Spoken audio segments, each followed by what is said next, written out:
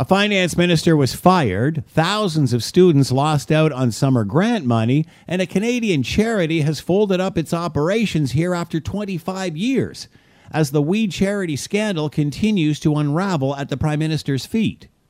The high-profile brothers who ran the charity are stepping down from the organization, claiming COVID-19 and the political fallout from being too cozy with Justin Trudeau's government, family and friends, took them out. Many are questioning the fiscal health of the charity, suggesting it was on shaky ground well before they were offered the exclusive right to orchestrate the Liberal government's COVID-19 student volunteer grant program, a contract the Prime Minister said only We was qualified to administer and was to pay them $43 million to do so.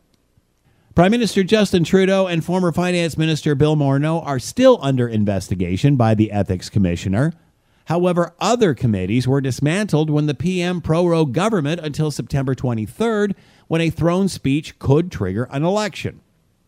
Opposition parties have acknowledged they will not be drawn into Trudeau's election trap and instead will restart these committees to get to the bottom of the Liberal involvement in this latest scandal.